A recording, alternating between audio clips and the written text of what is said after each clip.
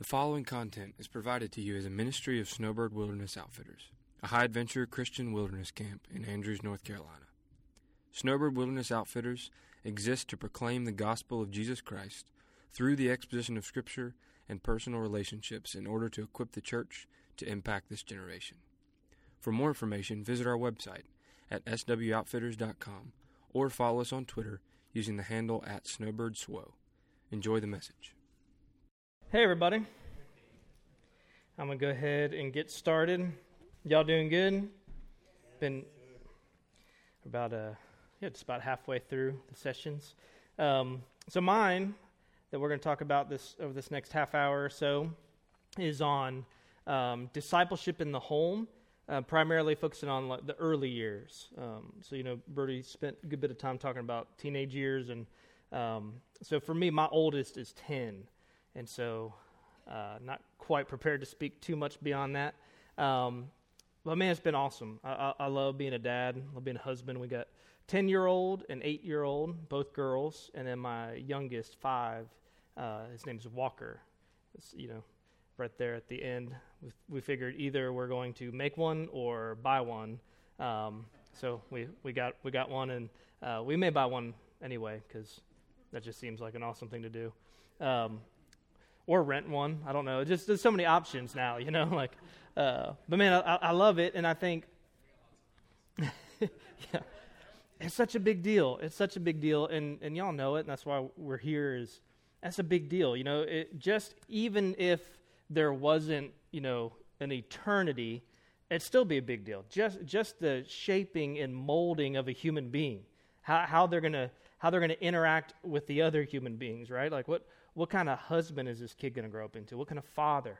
How is he going to function in society? And man, that in and of itself is overwhelming, let alone because there is an eternity. And there's eternal weight.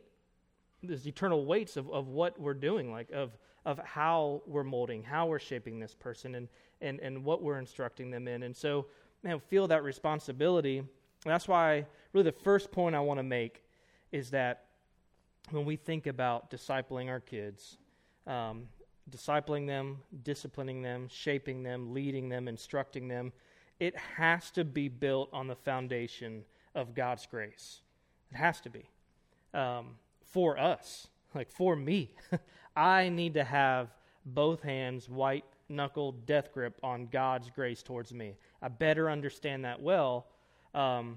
Otherwise, I'm either going to become self-righteous and legalistic and crush the people in my life with that, or I'm going to despair, and I'm going to run away from responsibility or become so insecure in my own failures that I'm paralyzed and I'm not investing. But if I understand God's grace towards me, if I understand His forgiveness and love and mercy first and foremost to me, that then gives me the foundation and the platform and the freedom to minister that same grace to the people I care the most about, right?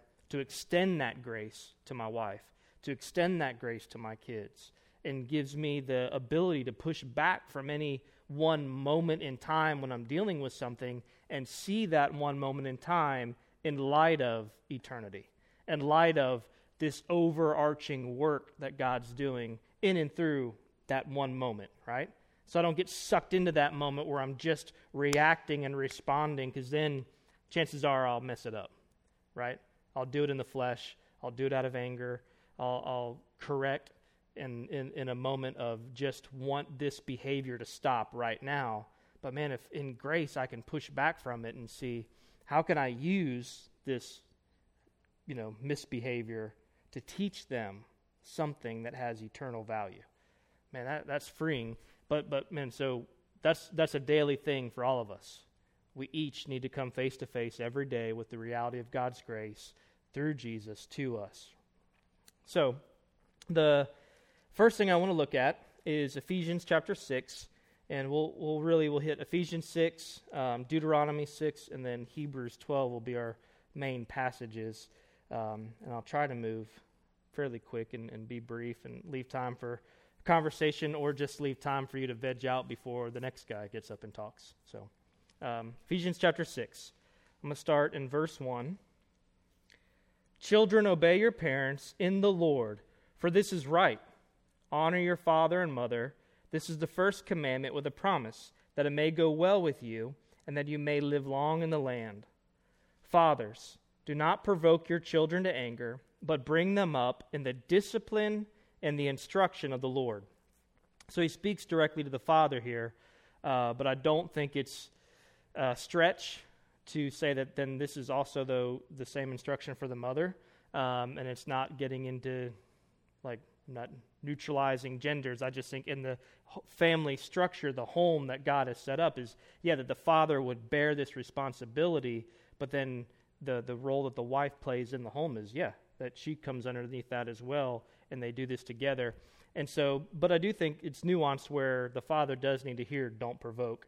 And so we'll come to that, because that's huge, and it's easy to provoke, and that can take on a whole lot of different forms, shapes, right? Provoking can just be that we frustrate our kids because of unrealistic expectations, right? To provoke them in such a way that they don't desire the positive thing that he tells us to do, right? To bring them up in the Lord, in the instruction of the Lord, and discipleship and discipline, that they would become frustrated with even wanting to have anything to do with that. If we're constantly laying on them unrealistic expectations, if we're always finding fault, right? If we're not, it goes back to, through the lens of the gospel, if I'm not seeing them through the lens of the gospel, I can pick them apart. They're always making mistakes. It's because they're human, right? As human beings, we're going to fail, we're going to mess up, and that's where God's grace is so essential. If I don't see even my own faults and failures and shortcomings through the lens of the gospel, I'll be left where, I've got no feet to stand on here. I've got no foundation. I've got no right to correct this person. But if I can see their faults through the lens of the gospel, then I can really, pick and choose how I'm going to deal with that. But if I'm always only seeing sin that needs to be dealt with, if that's all I'm doing, then I'll put this weight and burden on them that they can't stand up underneath that. And Jesus slammed the Pharisees for doing that to people. And you're putting all these weights and burdens on people, and then you don't offer a finger to help lift it, and it's a weight that you can't even carry. That's the heart of legalism that leads to despair, and that will provoke a child to anger. That'll provoke a child to unbelief. That'll provoke a child from not wanting anything to do with the type of Jesus that you're presenting. And I'm saying you, not that you're doing that, but the danger here, right? The warning of not provoking a child. So this looks like heaping up rules, no grace, being harsh, being inconsistent can provoke a child when they really don't know one day to the next what's right and what's wrong, what gets you in trouble and what makes you laugh, right? One day you laugh at it and the next day you've had enough of it. That inconsistency, that'll provoke them. Being hypocritical, and I think it's worth stopping here and saying, being hypocritical will provoke a child, right? So does that mean that we are supposed to be perfect?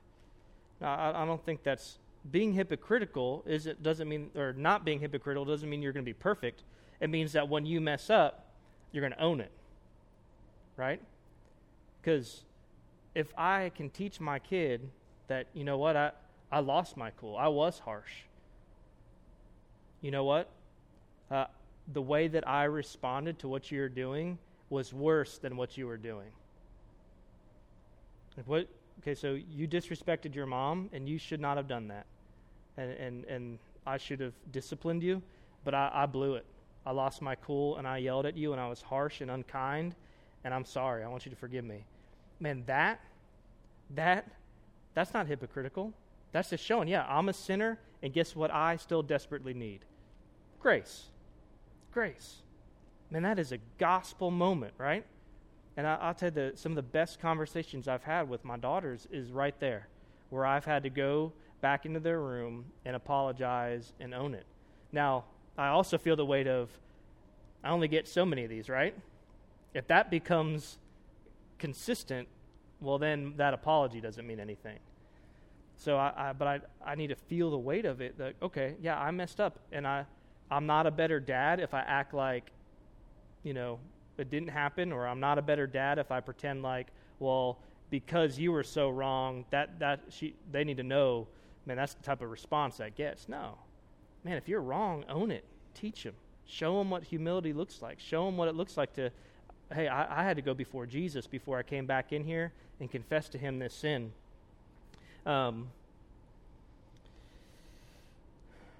Neglect can provoke them. And not just neglect like that we would leave and not be in the home anymore, but just where other things take priority. And I'm not going to go through a list of examples. I think we can all find it, right? But maybe just a few where, man, is it my work? Do I communicate with my life that my work or my call to ministry is more valuable than them? Am I communicating that with my time and my affection? Is it my phone, right? Silly things but man, what am I really communicating? Am I neglecting time and conversation with my kids because I'm sucked into the little world on my phone? That matters. So that neglect can provoke them.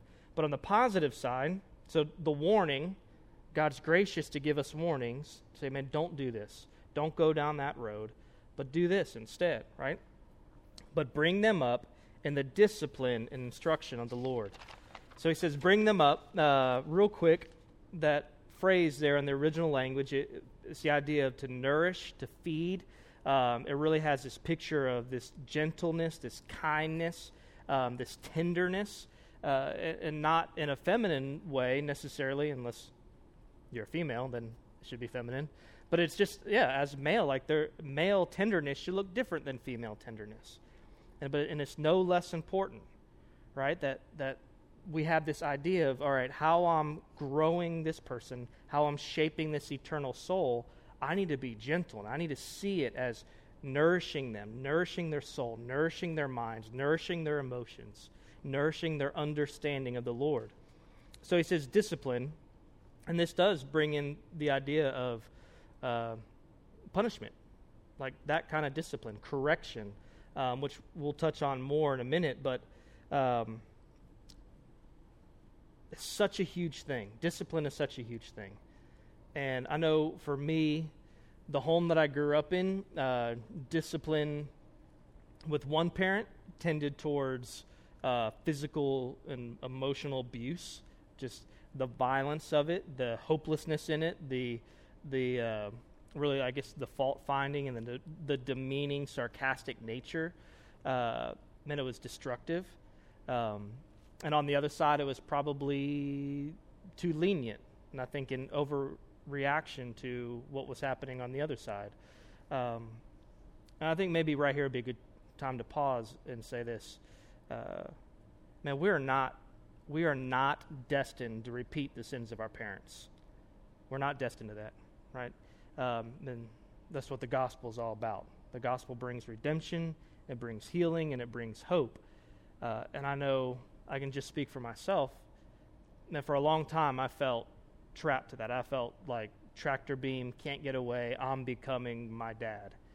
But man, the gospel frees us to be able to learn from our parents and what was good, what do I want to intentionally reproduce, and what do I need to leave behind? What do I need to have, that blueprint that gets hardwired into us?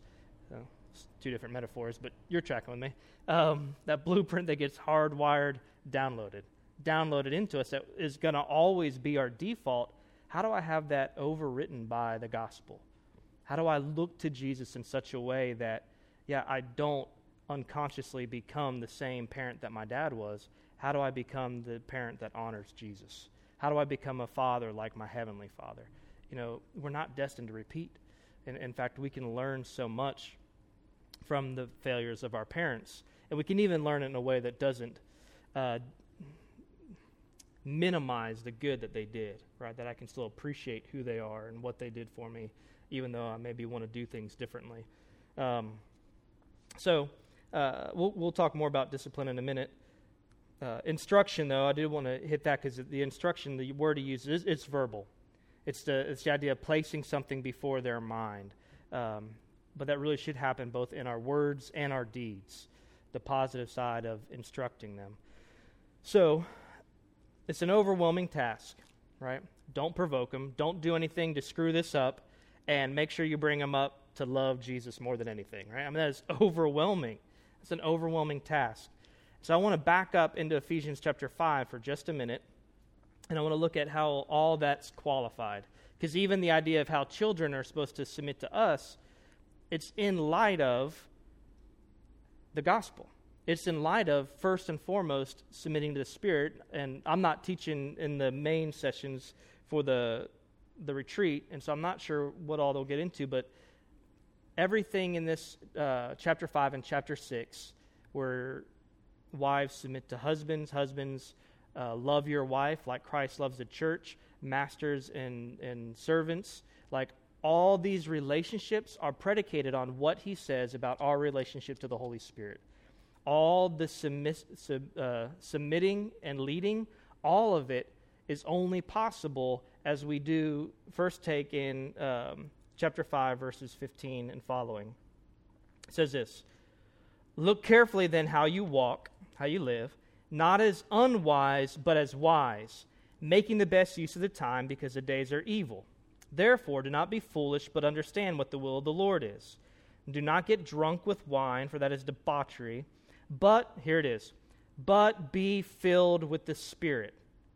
But be filled with the Spirit. And this becomes the qualification for everything else that follows. But be filled with the Spirit, addressing one another in psalms and hymns and spiritual songs, singing and making melody to the Lord with your heart, giving thanks always and for everything to God the Father in the name of our Lord Jesus Christ, submitting to one another out of reverence for Christ. See that?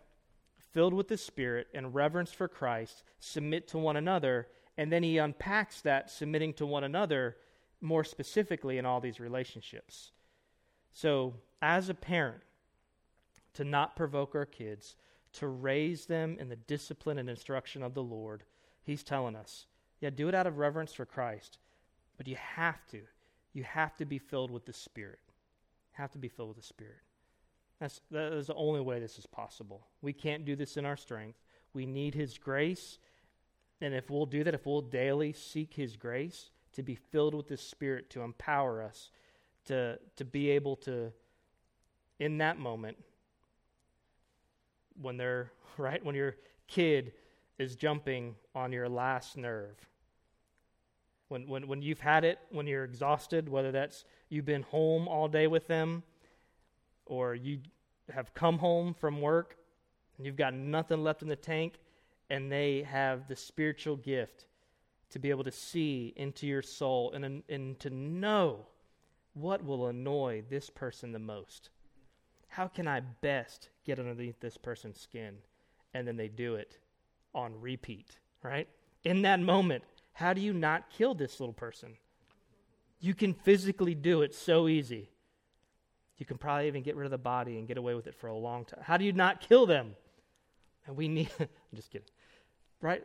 It's only through the power of the Spirit that we do this well, right? So, I want to look at, from there, the idea of discipline and instruction. I want to look back at Deuteronomy chapter 6 that says this so well. I think Zach alluded to it earlier. To more look at the instruction, the positive side of this. And pick up in verse 4, and this is Israel, this was their anthem, what he says here. "Hear, O Israel, Yahweh our God, Yahweh is one. You shall love Yahweh your God with all your heart, with all your soul, and with all your might. And these words that I command you today shall be on your heart." Here it is. You shall teach them diligently to your children, and shall talk to them when you sit down in your house, and when you walk by the way, and when you lie down, and when you rise. You shall bind them as a sign on your hand, and they shall be as frontlets between your eyes. You shall write them on the doorpost of your house and on your gates. Okay? So it's, again, heavy, right? Man, teach this to your kids. Teach this to your kids. But again, the foundation is you. You love the Lord your God. You love God with all your heart, with all your soul, with all your strength. And then teach that. Right? This isn't just the passing of information. Passing of information is key. Like, we need to do that. We're going to talk in a second about what he's laying out is that there should be formal times of instruction and informal. But both of those times fail if the truth that we speak about who God is and why we need him and how we're to follow him, all of that fails and crumbles and falls away and just provokes them. If it's not built on, then our lives reflecting that I love Jesus. I'm following Jesus. That I love Jesus with all my heart, all my soul, all my strength. That I'm pursuing this knowledge. That these truths are written on my heart.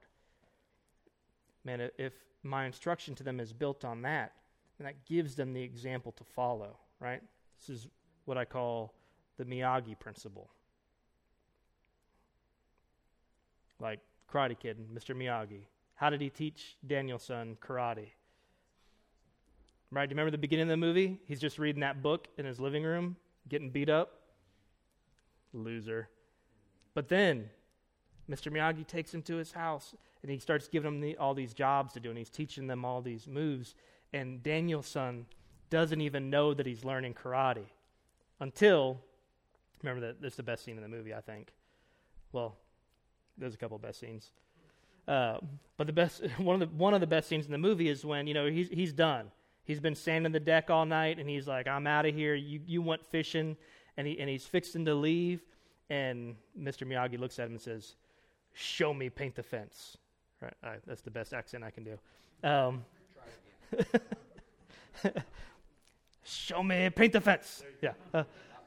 And he's like, no, and he makes him go through the motion, and then he starts throwing punches at him, and he's like, whoosh, whoosh. He's blocking. He's like, and he doesn't realize, but he's learned karate because he's just picked it up through these tasks that he's been doing alongside of him. And I think, man, there's a super important principle there that, yeah, we do learn better that way. Right? I could sit my family down for 30 minutes every night and do some Bible study and fill their head with knowledge, and I'd probably either create a little Pharisee or a kid who's going to run away from the Lord as soon as he's out of my house, right? But if I'll do this as we go along the path, right? As we drive down the road in the truck, as we go on that hike, as I drop them off at school or the ball field, whatever it is, if I'm constantly showing them, this is what a life looks like that loves the Lord. So much of their pursuit of the Lord is going to one day dawn on them when they're 18, 20 years old, like, my parents were discipling me. I've been discipled.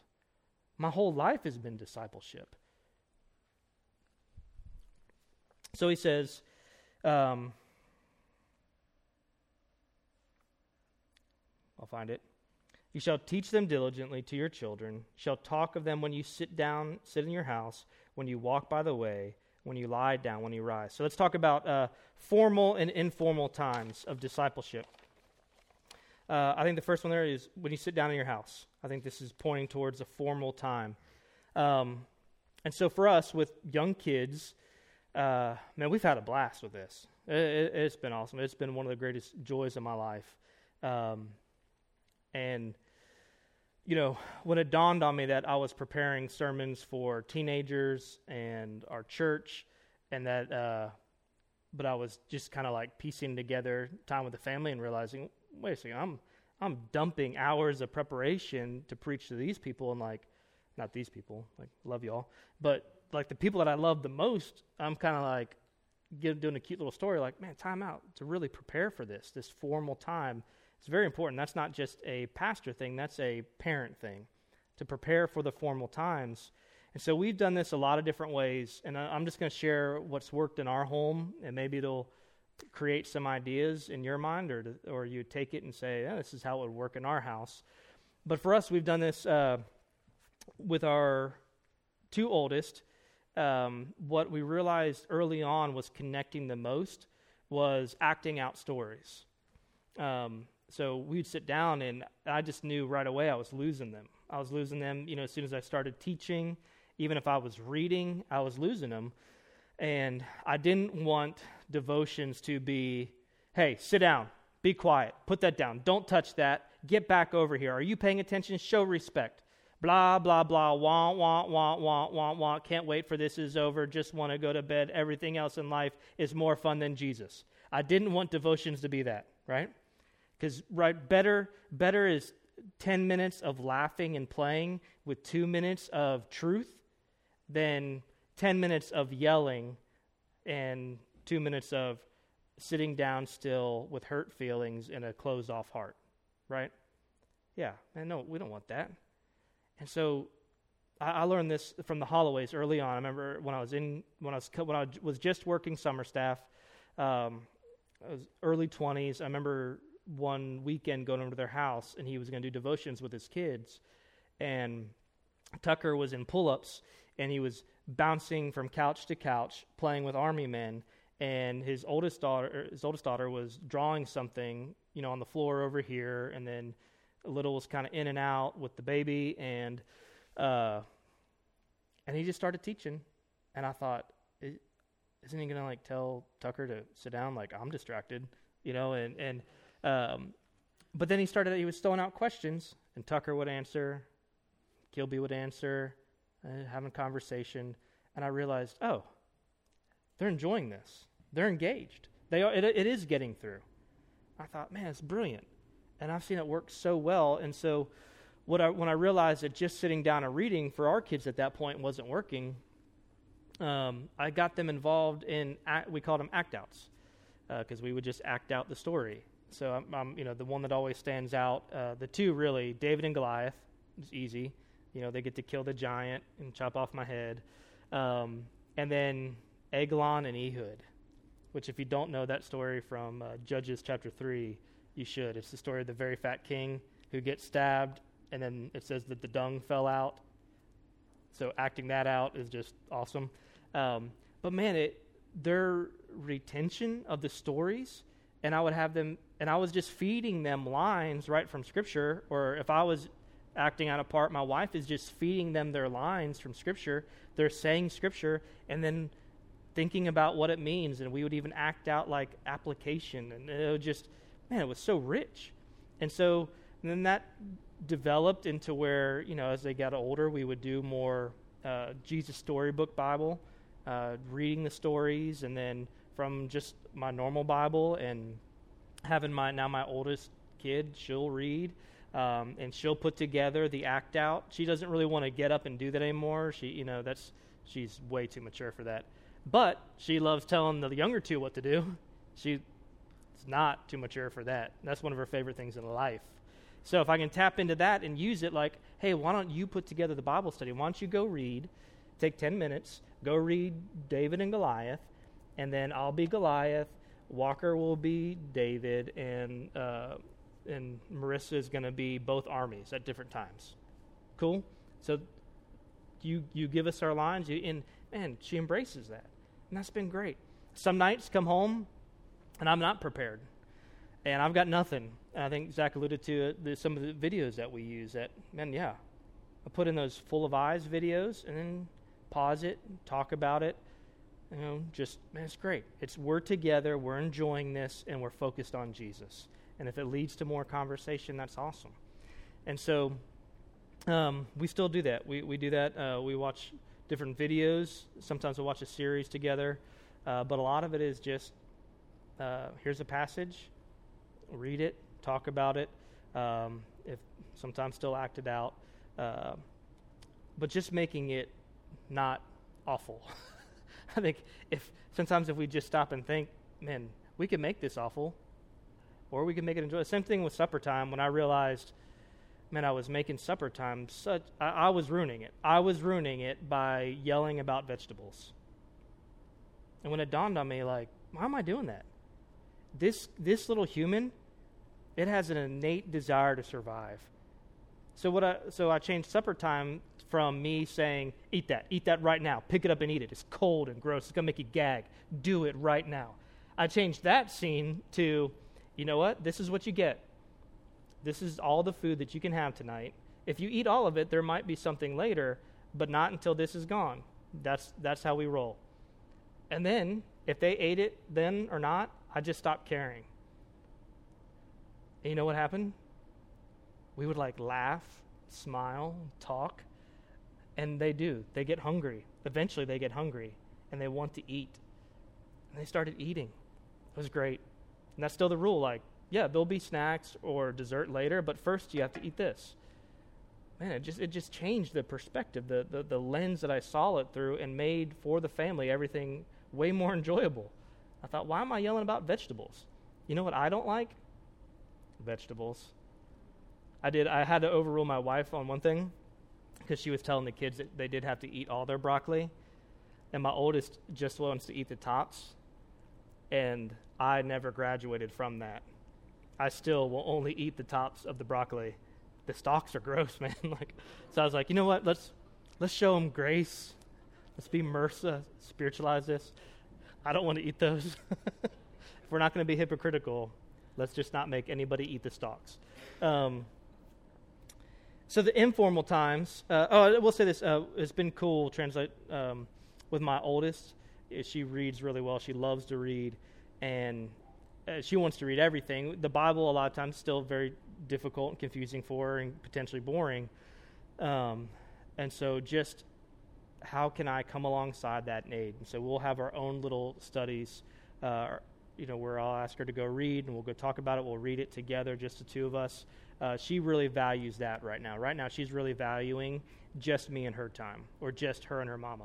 That's been, and it started earlier, but I think right now it's really, as she's getting closer to becoming a preteen, is intensifying that she wants some separation from her younger siblings.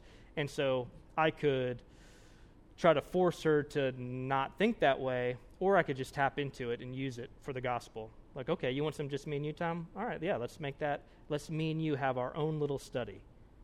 Oh, that'll just be for me and you? Yeah, we'll go through a book of the Bible just ourselves, and they'll be just make it this special thing. And man, great, what are we doing? I'm teaching her about Jesus, teaching her to love the Lord with all her heart, soul, and mind, and her strength, and that's great. So, informal times are gold, right? The formal times important, informal times are gold. And this is where we just have to prioritize. We have to prioritize. We have to, because you may have all kinds of time with them where it doesn't feel like anything special is happening, but just know that, man, this investment is huge. So for me, these times are, in our home, is laying with them in bed. We've just made this, if I'm not at camp super late, or I'm not on the road, I'm laying in one of their beds, and we rotate. So, last night, I laid with the girls, and it was my turn with Molly, and sometimes it's hard to remember. And then then I go to the boys' room, and then the next time I'm in Marissa's bed, and I'm reading to them. I'm just reading to them fiction, and hanging out. We've done our formal time of Bible study before that, and then I'm just reading to them a fiction story and talking, and then a lot of times that just ends with me falling asleep with the book on my chest, and one of them elbowing me and barely make it to the end of the chapter. Good, okay, and then I stumble off to bed. That's most nights, is an elbow in the ribs, and then I get up. But then there's a lot of times where that time will end, one of them will fall asleep, and the other one will call them over and do a little back rub. And this is, this could be me time, right? Because I've gotten home from work, supper, whatever chores around the house, Bible study, clean the kids up, get stuff set up for tomorrow, and now into bed, and this could easily just be me time. But man, I'm not going to get emotional. I'm not going to do it. Because, my daughter's 10, which means I'm probably over halfway done with her in my house. There's going to be plenty of just me time, right? So I'm going to take that train. Bryson City. But to lay down and to have the little conversation. This is one they'll open up. That's when they'll open up. That's when my daughter will tell me who she thinks is cute. You know? And I'm going to listen. And as soon as it starts, then I can't stop it. Okay, here we go. Picturing things that aren't emotional. Got it. This is when I remember the first time she told me about a boy that she thought was cute, and I just dove right into it with her. Like I was just like, I was like, man, he's a cool kid. I think, man, he's really funny, and I think I caught her so off guard because she was kind of like, do I share this? And I didn't. There was no judgment. There was no, well, you're not old enough. Yeah, she was 8. To dive into this moment, and man, I think the trust that I wanted to build right in that moment, so that when she is 16 and there's a guy, like, I want there to be open communication, and so I'm investing in that moment where I could go just watch, Sunday Night Football, whatever. Like, man, this is gold. I need this time, and to, in an informal way, speak the truth of the gospel into relationships. So yesterday we were driving down the road, coming back from a church thing, and she mentioned somebody on her volleyball team that had been taking a lot of selfies, and so we were kind of laughing about it and joking, and I just like threw it out there. I was like, "Why do you think people take selfies?" And she's like, "Oh, I don't know. You just see what you look like," and this little conversation. Well, the conversation started there, but it ended with finding her identity in Christ and what real beauty is. And I thought, man, that's awesome, because I've tried to have those conversations with her just cold turkey, and I don't have to tell you how that went, right? Nowhere, like totally there's a word, interested. But man, to start, like, just because my antenna's up, but I'm really just enjoying being with her, and she feels that, and she knows that, and she was open. I know those informal times, that's what he's talking about here. As you're walking down the road, man, teach them to love the Lord. But we can't fake that. Like, our antennas won't be up if we don't really love the Lord more than anything. We're not going to take advantage of those moments. We'll be short. We'll be selfish. We'll be disinterested ourselves if we're not filled with the Spirit, because we won't have a submissive attitude. If I submit to the Spirit, I'm going to submit to other people in relationship, including my kids. That doesn't mean I do what they want to do. It means I'm submitting to prioritizing them and their relationship with the Lord, right? So, I've talked way too slow. Will you give me 3 more minutes? Great, thanks. Turn to Hebrews chapter 12.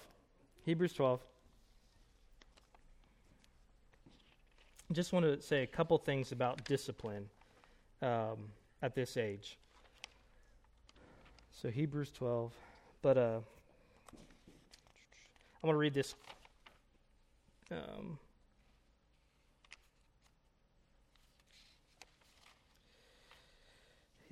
So Hebrews 12, I'll read this first. Verse 7. Back up to verse 5. Let's go ahead and go to 3. Consider him who endured from sinners such hostility against himself, so that you may not grow weary or faint-hearted. In your struggle against sin, we're talking to Christians, adult Christians, in your struggle against sin, you have not yet resisted to the point of shedding your blood. You have forgotten the exhortation that addresses you as sons.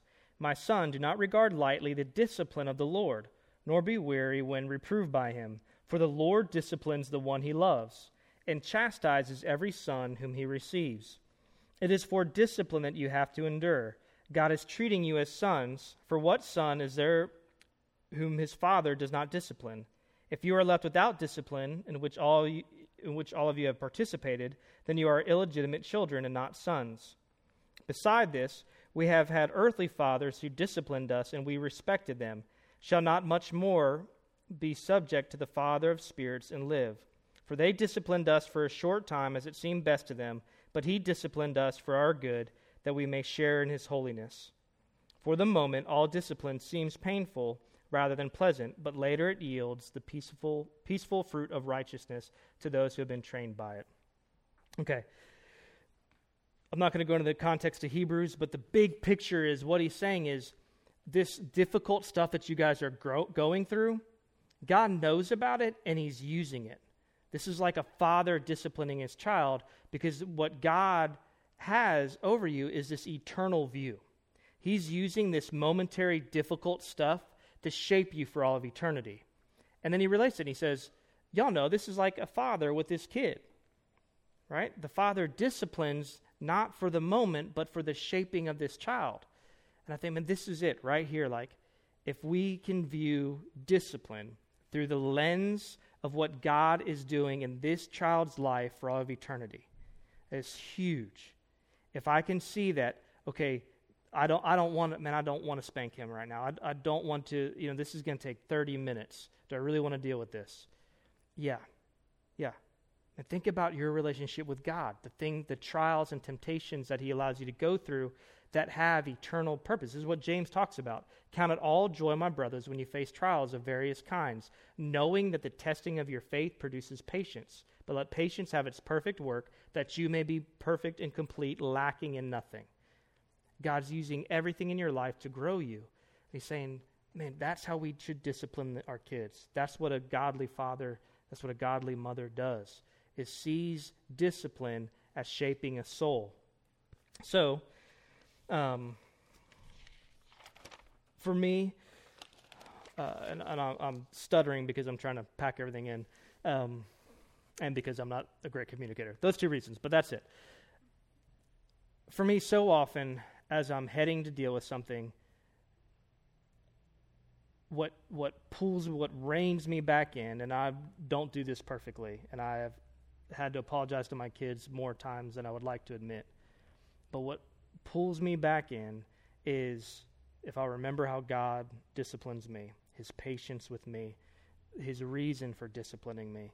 So if I can see this isn't about this moment, and if there's anybody's flesh that I got to get control of around here, it better be mine first, right? If somebody's out of line, if somebody's in danger of sinning and breaking the peace and harmony of this home, it's probably me. And so before I get their flesh under control, I better get my flesh under control. I better submit myself to the Lord before I demand it of them, right? Because I'm bigger than them, so my sin's probably worse than theirs, right? My sin's going to have bigger implications and consequences. So I better make sure before I go in that room and deal with it that I've got my mind right, my heart right. Man, and if we'll do that, if we'll embrace God's grace towards us, see it through the lens of the gospel, chances are you'll handle that moment in the room a lot better. You'll handle it right. If you'll see it as discipleship, not just discipline. If you'll see it as correction and not punishment. If you'll see it as shaping who this person is forever. If you'll see it as teaching them the gospel. If you will see every discipline episode as teaching them the gospel. And I'll never forget my oldest when I was disciplining her. And part of the way, and I think it's probably in the bullet points that Brody gave you. I didn't read it, but I've learned all these things from watching their family. In that moment, to never bring up past sin, right? To deal with this, and when it's over, it's done. I don't bring it back up. But I remember disciplining my daughter for something she had done a bunch. She had done it again, and I didn't bring up that she had done it a bunch, but she did. And I remember her saying, I just can't be good. And I thought, yes, that's the gospel. That's why we're in here. That's why we do this. Feel the sting of sin. Feel that you can't do it right. Why? So she'll realize I'm messed up. Why? How do I do better? I can't do better. I keep trying. I mess up. That's right. You keep messing up. Woohoo! That's good. Why? Because she'll see that she needs a Savior. I remember that conversation so good and saying, that's right. You know what? You can't be good. And her going like, I say, it's impossible. It's impossible. You can't do it. You know what? I can't do it. I still mess up. That is why we need Jesus. You need Jesus. I need Jesus. We need his grace. Man, that's huge. That's worth however long I take out of every day to deal with discipline. Feel like we're getting nowhere. Feel like you're spinning wheels. Just annoyed, frustrated. Time out, stop. Before you go in, get right with the Lord. There is an eternal soul that you're about to deal with. Not a moment. Not an issue. Not an ugly face or ugly things said. Not that he hit his sister. We're going to deal with that. That's on the surface. What's deeper is my 5-year-old has an eternal soul. It's going to spend forever somewhere. And right here, right now, I can teach him about Jesus. So that's all I have. I want 44 minutes. So I apologize for going over. Take a break, stretch your legs, and come back to it later. All right. Appreciate y'all.